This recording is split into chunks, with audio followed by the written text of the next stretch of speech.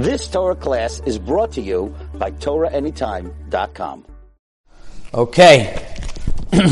Today I want to speak to you about the greatness of the Gedolei Ador, and particularly an incident or a psak that Rav Gershon Edelstein, Zecher Tzadik Livracha, issued before he passed away. And this gives us a perspective of our Gedolim. And it is something that really makes you understand that the greatness of a Gadol is that they're able to encompass all different facets and aspects of Midot. You know, Rav Gershon Edelstein, who we just finished the Shiva of the Gadol Ador, of one of the great Rabbanim of the generation, was someone of very fine and gentle character. He was known to be very understanding of people who had challenges in Yiddishkeit. Some people were not very, they weren't, going along with the program, as we call it. And Rav Gershon was asked, okay, so maybe they should be kicked out of the house sometimes, and maybe they can't be mashpia on others. He was very strong against pushing people away. As a matter of fact, he mentioned once a psak of the Chazon Ish that's phenomenal, that there was once a wealthy individual in the 60s, 50s I think actually, that his son wanted to become not religious, and he wanted parents to buy him a car. So they asked the Chazon Ish, and the mother of the boy said, absolutely, we do not want to buy him a car if he's going to be driving it on Shabbat. It's a reasonable request. They're buying the car. The Chazon Ish said, under no circumstances, no strings attached. The boy is going off the derech, and he doesn't understand what you want from him, and you're just going to break the kesher. I mean, that's my understanding of the Chazon Ish. And no strings attached. And the mother refused. And Rav Gershon said, indeed, the mother won, and they bought the car with those strings attached, and the boy broke off from the family Torah. Said, I don't need it. I don't need you. I don't need it. And they lost that child to Torah and mitzvot. So Rav Gershon would bring that as an example. You have to know when you're able to push away or not push away. So that's the impression that people get from Rav Gershon, somebody very, very gentle and very understanding. On the other hand, let me tell you a story that's been happening for the past year in regards to the world of halacha, and one of Rav Gershon's final psakim in this regard. There is a challenge of living space, especially in Bnei Brak. So a contractor thought that instead of building only 4 floors, which all the buildings in Bnei Brak are, and the reason why they're 4 floors, because there's no elevators, and on Shabbat you can't take an elevator. So he built a high-riser, and he said, okay, there's going to be a problem on Shabbat. They're going to build this contractor came up with engineers to build a Shabbat elevator that really avoids any problem that there could be regarding elevators. He really circumvented any issues whatsoever. And he came to Reb Gershon, he came to great Rabbanim that are involved in Hilchot Shabbat with this plan, and they looked into it. And after much deliberation, they came out that it was mutar. My experience in Eretz Yisrael, I used to pray I used to be part of a kehillah called Kehilat B'nei Torah. It's in Har Nof, and that's the Rav. His name is Rabbi Yitzchak Mordechai Cohen Rubin, and he's the author of very popular Sfarim on Hilchot Shabbat called Orchot Shabbat. And he's a very big expert in Hilchot Shabbat, one of the foremost experts, him and Rabbi Gelber Shlita. And they both were asked about this Shabbat elevator. So they researched it and spoke to engineers, and they issued a psak, and they issued a letter to this engineer called Rabbi Harel, Mr. Harel, that people who use Shabbat elevators This is the best Shabbat elevator possible. There is no problem with it. This was written in Cheshvan of this year, Tavshin Pei Gimel, in Cheshvan of this year.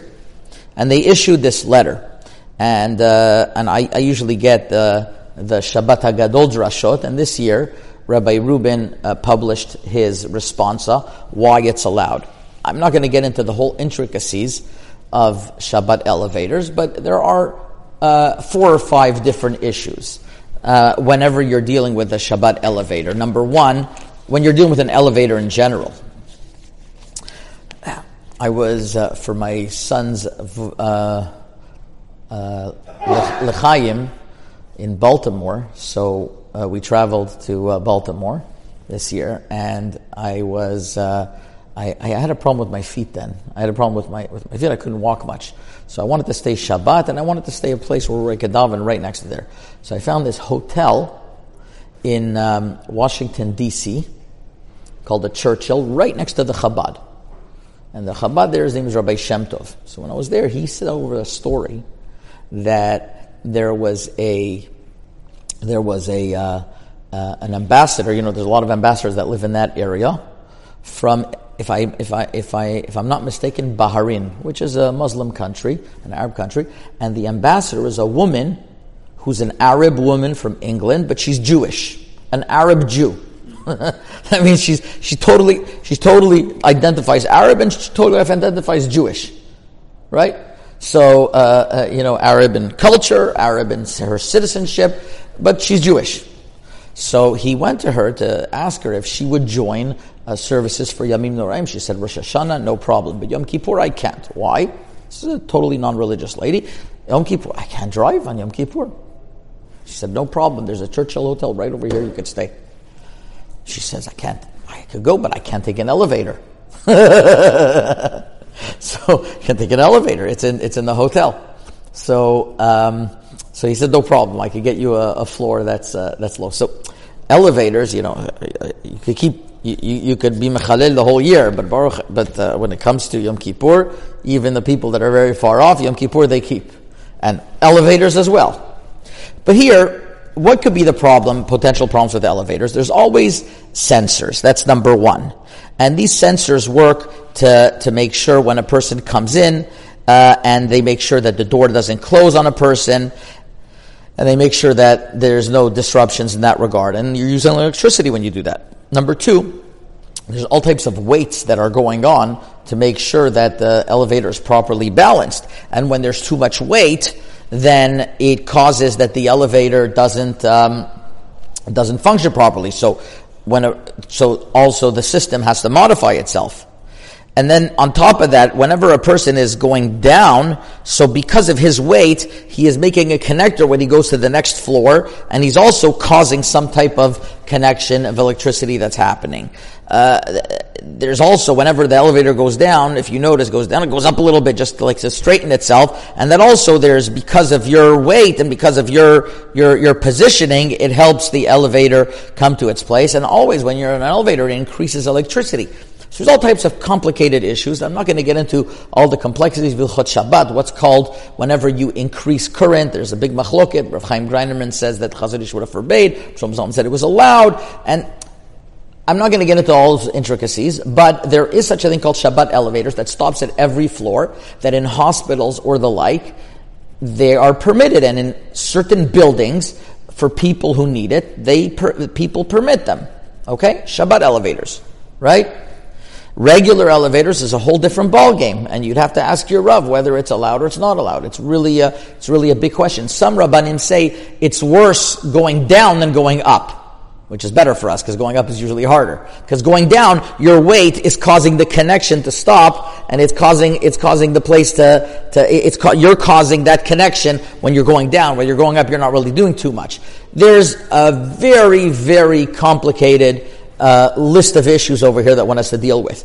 But to make it a long story short, this contractor came up with a Shabbat elevator that there's not going to be any influence of weight whatsoever in this when this person is riding the elevator. Number two, there's not going to be sensors. And when and when a person is going up, it's not going to increase, or it's going down, it's not going to decrease. Nothing like that's going to happen. He figured out a way how it's safe and how it's able to run with no human intervention whatsoever. The only problem was that when somebody goes in and the elevator door starts shutting, so it notices that the person is there. So that's the whole question. So he's going and he's coming in, and it seems to be, so these Rabbanim wrote that they felt that it was enough of a grama, and if it's enough of taking away, taking something that would have worked anyways, and you're just going in the way, but then you're leaving again. And there was a little bit of controversy about that, back and forth letters between them, and somebody called Rabbi Weber, and it came out that they permitted it. Okay, so they permitted it. They also wrote in the letter that there has been times beforehand that Rav Elyashiv was asked about different situations of elevators, and they would say that if it's done in a way that you're minimizing the chashashot, the chashashot isur for the people who need it, so they permitted it. That was in Yerushalayim. In Bnei Brak, seems to be they never permitted such a thing.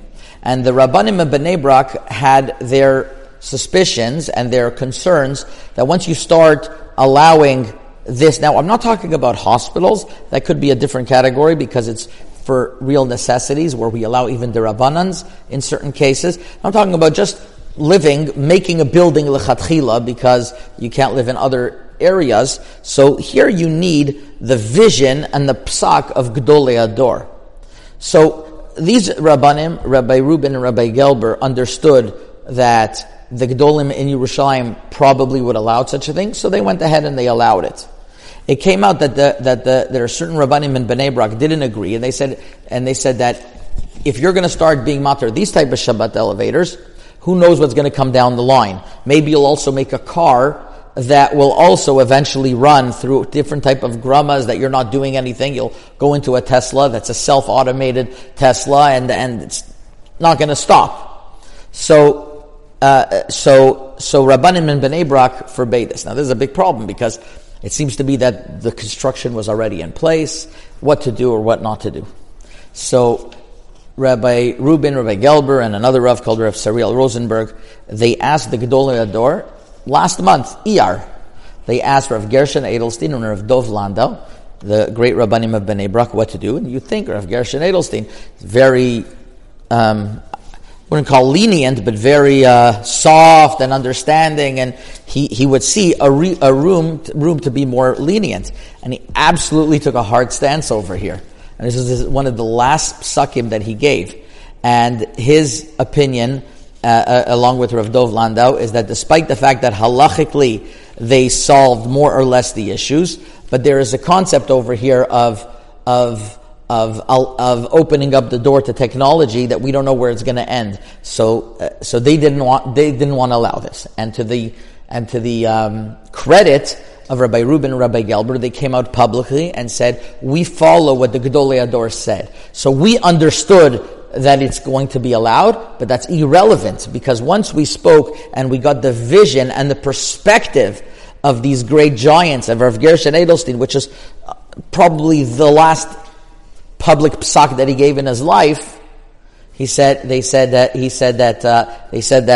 that we are retracting our psak and we are not going to head with giving a permission on this elevator because of their vision of what's going to happen. There's many cases like that of these different technological advances that have come out over the years, and some of them the Gedolim said absolutely permitted, and some of them the Gedolim were absolutely against them. Timers, Rav Moshe Feinstein, when timers came out, he was against them, but the Gedolim most of the Gedolim decided that timers are acceptable on Shabbat, and not only for lights, but for other things as well. And that's what we do. So there are things in technology that we use. There are other things that they presented to Rabbi Elyashiv, for example, a certain type of toothbrush that's going to circumvent all types of halachic issues. He didn't want to allow it. He says, this toothbrush and that toothbrush, nobody's going to know, and he didn't want to allow such thing. Whereas Shabbat elevators, apparently he would have thought it was okay. So this is going to depend upon the Ruach HaKodesh that HaKadosh Baruch Hu gives to the Gedolei Ador in our generation. And these Gedolei Ador felt very strongly that it was forbidden, and that was the Gedolei Ador that we had then, and they led the way in this. So that's the final psak of Rav Gershon Edelstein and a perspective on Shabbat elevators. Chazaku Baruch.